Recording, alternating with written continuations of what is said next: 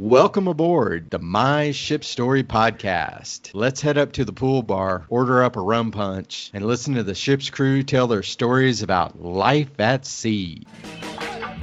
The life of a realtor. Take a call at any time of the day or night. Damn, it's not for the faint of heart. Nope, always on call. Just like on a ship, always on call. Always on call. Do you have your pager? You have your pager on? Yeah, it's called an iPhone. Beeper. Eric, keep your it was a beep. Did we call it a beeper or a pager? I don't remember. I Wasn't it a think beeper? back in the 90s it was a beeper. On the ship I think it was a pager. But before I got on the cruise ships fixing computers, they didn't, there was no phone number or anything. You just got beeped. I mean, that you had to call the office. Yeah. That was, weirdly, it was really the days before you had to carry a walkie-talkie. I mean, on the later days when I was on Renaissance, I always had a walkie-talkie and I had to carry it everywhere, and it always had to be on. Oh, yeah. But we had to carry, remember, especially turnaround days, didn't we have walkie-talkies? Yeah. When we were on duty, like when a stage staff was on duty, I'm sure whoever's on duty has a walkie-talkie. Yeah, because yeah. someone had to be in contact with you. Yeah, remember, Brad, especially on turnaround days, like I remember as second crew, I always had a walkie-talkie on talking to the first purser, like, finishing immigration and clearing immigration and who's missing and giving them the names over the walkie-talkie, page this person and that person to come to immigration. We're going to take a redo. Oh, I thought we were part of the show. That was it. We were going. Well, it might be. We can always edit it. Well, I say we. I mean Scott. Hey, Scott, tell us a little bit about when you joined ships and what you did. I joined in 1992, the Majesty of the Seas. And man,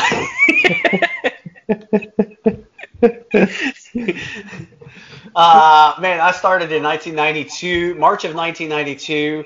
Majesty of the Seas. I brought it out from France on the first crossover, my first ship, and had all the A team and whatever. And I actually started as a ballroom dancer, but when I got to France, they decided against that, put me in this stage staff position. But we're going to hear your whole story next time, right? Oh my gosh, you tune in for part 1 and 2 of this, because it is the most debacling thing ever. I can tell already we're going to hear too much, but today...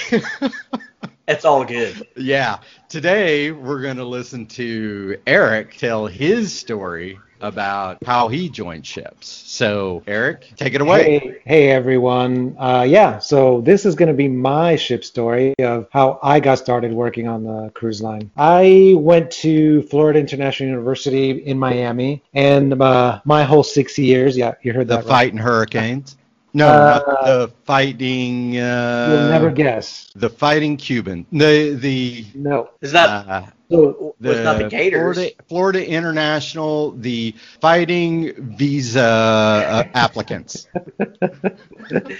So we started out as the Sunblazers and ended up, by the time I graduated, Golden Panthers. Now I think maybe they're just Panthers. I don't know. I can't keep it straight. But I think that in my 6 years, I thought I was going to a party school, because that seems to be what I did most of the time. I did in between a lot of running, I did a lot of drinking. So it took me a while to get through college.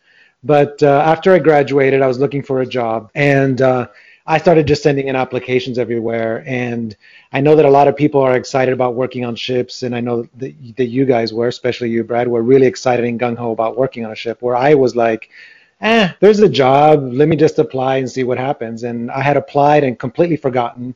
Then out of the blue, one Sunday morning, I get a phone call. And at this point, this is like in August, early August, and I'm pretty hungover because it's Sunday. And I get a phone call and says, hey, of course, Sunday mornings are always hangover, And so I get a call saying, hey, come in. Can you come in for an interview today? And I figured, well, I don't have a job. I'm pretty broke at this point. I owe my roommate money. I owe everybody money. So I figured, okay, so I'll come in. So I went in for this interview down at the pier in Miami, where the corporate office Now, what starts is like, hey, what about a cruise ship? Like, where did that thought come from out of your hungover, drunken night stupor? Hey, I never really dreamed or thought about working on a cruise ship. I needed a job. And so this was kind of like, and this is my life has been a lot like this. It's the path of least resistance. Like, wherever my life takes me, that's where I go. And so that was as Sun Tzu says, flow like water. Yeah, that's the way kind of my life, a lot of my life has been. So yeah, I went down. I wasn't really interested. There, I saw an ad in the paper, and it was for a computer officer. So I thought, okay. So I went in, and the job was actually an assistant purser, which for people out there that don't know, that's basically the front desk or reception. So I go through this interview, call me back just a few hours later and said, great, we did great. We want to offer you a job. The pay is $1,300 a month. And for me, living in Miami, I was like, what? Are you freaking crazy? I just couldn't believe how low the money was. So I'm in Oklahoma, and that's bank. Yeah, I was like $1,300. Cha-ching. Yeah, nope. I wasn't buying it, but I was like, okay, well, I don't have any of the options. I'll say yes now, and then I'll just furiously apply for other jobs in the meantime, see if I can find something in a week before I go, because I just didn't have any money. I was broke, and I was like, well, I have to take this. I'll do one assignment, one contract for 6 months, and then I'll just, whatever. I'll just find another job. That was my thinking at this time. What's that? How old were you I was 23. I was 23 years old, and so I was like, I wasn't gung-ho about it. I felt like, oh, I can't believe I'm leaving. I love Miami. I really enjoyed living in Miami. It was like, Miami is a pretty big party town.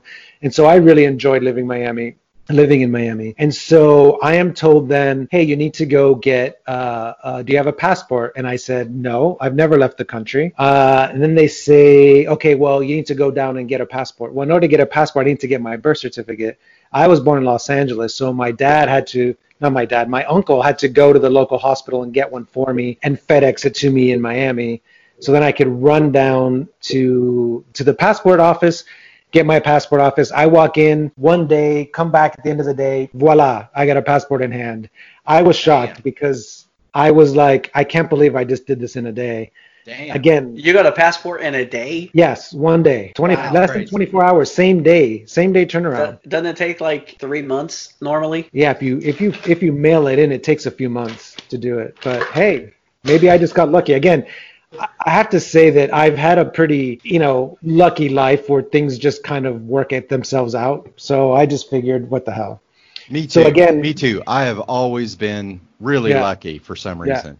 Yeah, me too. Idea. I can't complain. I've lived a pretty charmed life. So no complaints here. So again, I was not thrilled or excited with joining the ship.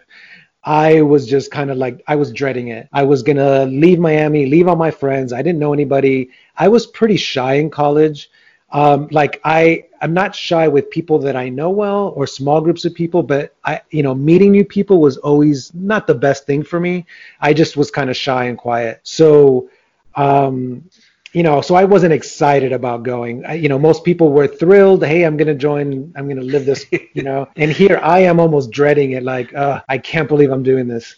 At this time in the 90s, everybody, Royal Caribbean, this particular cruise line, used to get about 13,000 applicants a month. And we have Eric. Okay. All right. I'm 22. $1,300 a month. Okay. Yeah, fine. So that was my attitude going in. So, during that week, you go in and you get fitted for uniforms and, all that stuff. They tell you what you need to bring. And, luckily I was in Miami, so I could find white shoes. We all had to wear white shoes, but, that wasn't a problem in Miami. You could find them. And they couldn't be sneakers, right? So, at least for us. So we had to. They have like a uniform shop like on Flagler or something? Yeah. Right. This little nondescript window door with like nothing on it that said uniform shop. Exactly. It wasn't even like, hey, buy all your uniform. It was like dirty 1970s looking Windows uniforms. Absolutely. And then you had to go in and get that medical done. That it was basically, are you breathing? Okay, you're good. At the Seaman Center. Yeah. Exactly. I went there and I had no idea how to take that. I was like, this is the biggest punk sign ever. Is this okay? Yeah. It was a pretty crazy experience, just how fast it all happened. So I had to tell my roommate I'm moving out. I promised him that I would keep paying rent until he found another roommate, and it was like he wasn't happy with me. He was pissed off. It was just kind of rough going that week, and everything just happened so fast. You get a call on a Sunday and it's like you're on board next Sunday. So here we go, Sunday morning. They, be down at the pier at 7 a.m. Which again for me on a Sunday, 7 a.m. is an ungodly hour. Because you were drunk, right? Because I was hungover. And you just have to remember, Miami's like an all-night city. The bars, if they close, it might be for an hour between 6 and 7 a.m. So it's like a really late night thing. So for me to be at the pier by 7 a.m. was like, okay, I couldn't really go out the night before since I had it all packed and stuff like that. So I go down, and so I had been hired for the Emerald Seas, which was part of one of the Admiral cruise line, another cruise line that Royal Caribbean owned. And so when I got down to the pier, everybody starts telling me, you're wearing the wrong uniform. And I'm like, well, what are you talking about? Like, oh, you're not going to Emerald Seas anymore. You're going to Song of America. And I'm like, well, what happened? What's going on? And they're like, another assistant purser on Song of America was basically the staff captain kicked him off. The staff captain had his children sailing with him, and this assistant purser, which is the most junior rank in the department,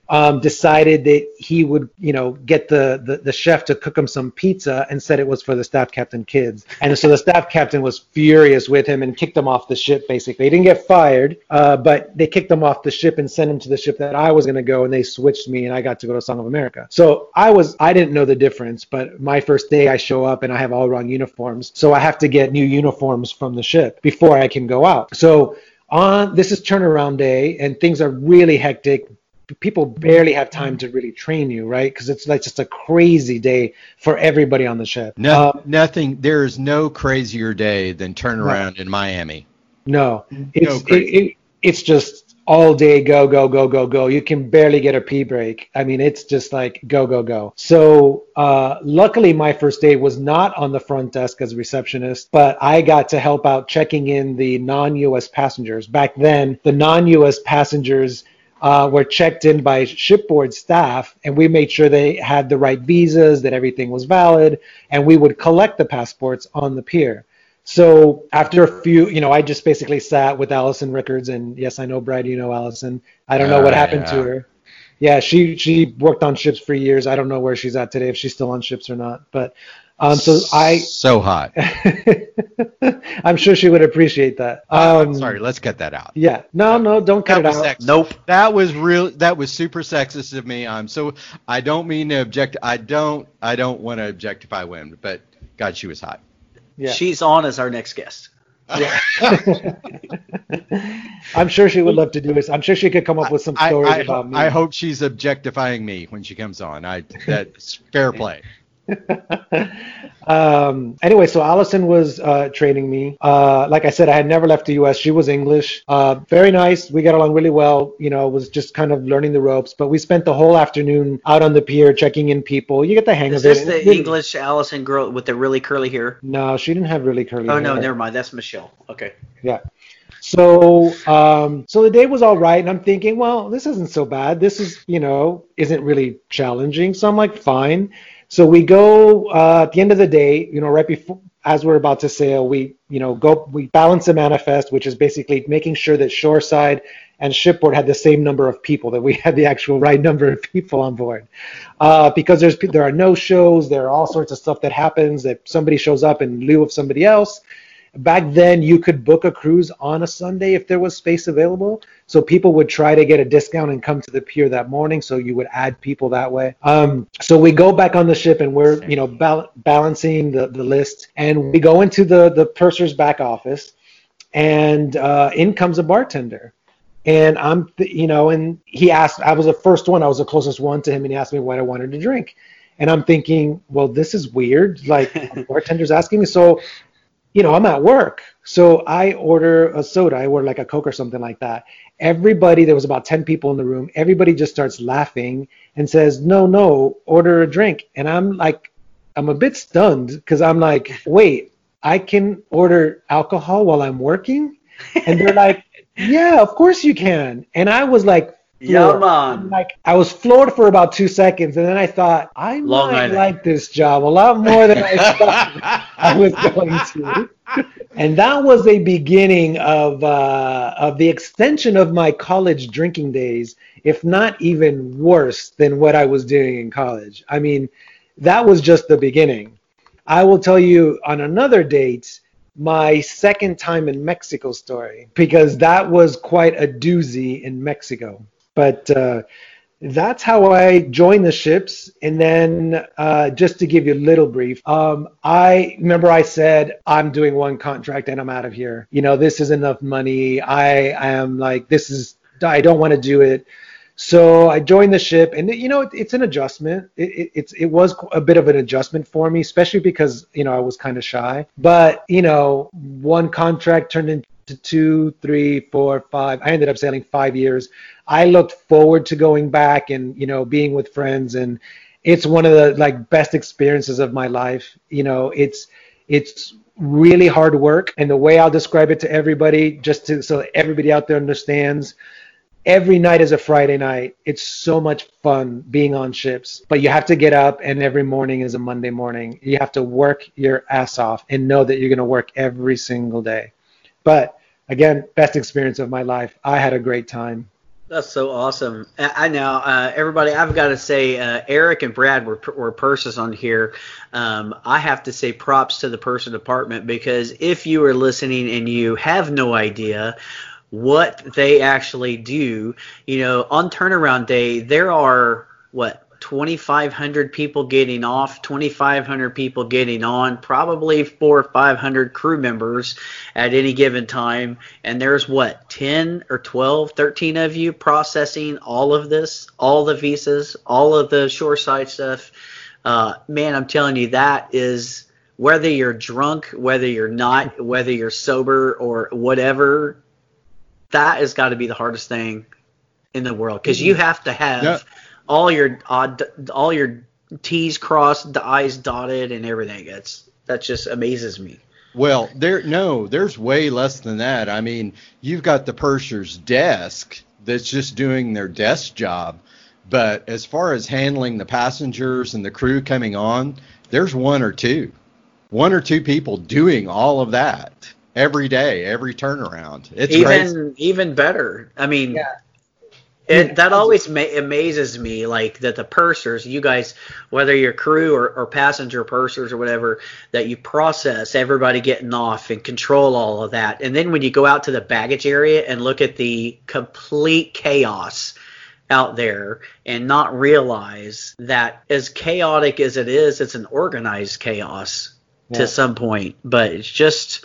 Well, you get it down to a science, right? You know, week in, week out. It's a little bit easier if you're doing 7-day cruising, because you have the same thing every turnaround. And when we first joined, I think most of the cruises were that way, because most of it was Caribbean. So it's a lot easier to handle than if you're repositioning and moving and you're going to countries you've never been before. That's really, really, really challenging. But, you know, we have so many stories, you know, that about... And especially in the purses department, I will tell you a few, and I mean not today, but we'll get to some of my favorite purser stories, just like really short ones, you know, with some challenging passengers and, you know, what may or may not have happened to their luggage. That is going to be an exciting conversation at that time. You and you bags. Yeah. What do you mean your bag's missing?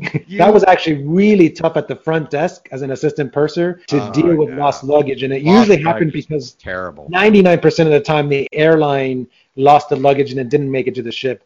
And that was really, really hard to deal with for the guests and for us, because these poor guests have saved for a lifetime and they're in tears at the front desk. And, you know, those are the people you really felt for and you tried to help. The people that were yelling and screaming at you, even though it had nothing to do with us. I mean, those are the people that you were just like, you know, what do you want from me? How do you expect me to find your luggage? Man, that's awesome. That's going to be a great story when we get into all that stuff. But, well, everybody, that is Eric's story on how he became to work on cruise ships. So we've got Brad's and Eric's. I'll be here sooner or later, but hope you guys enjoyed Eric's story. Look forward to more. Be sure to follow us, like us, spread, share everything. So I'd like to thank you guys for listening to the podcast. May I have your attention, please? You've been listening to My Ship Story. Listeners may now disembark the podcast. Be sure to join us for the episode coming at you next Monday. Donate to our Patreon and have a safe and pleasant journey home.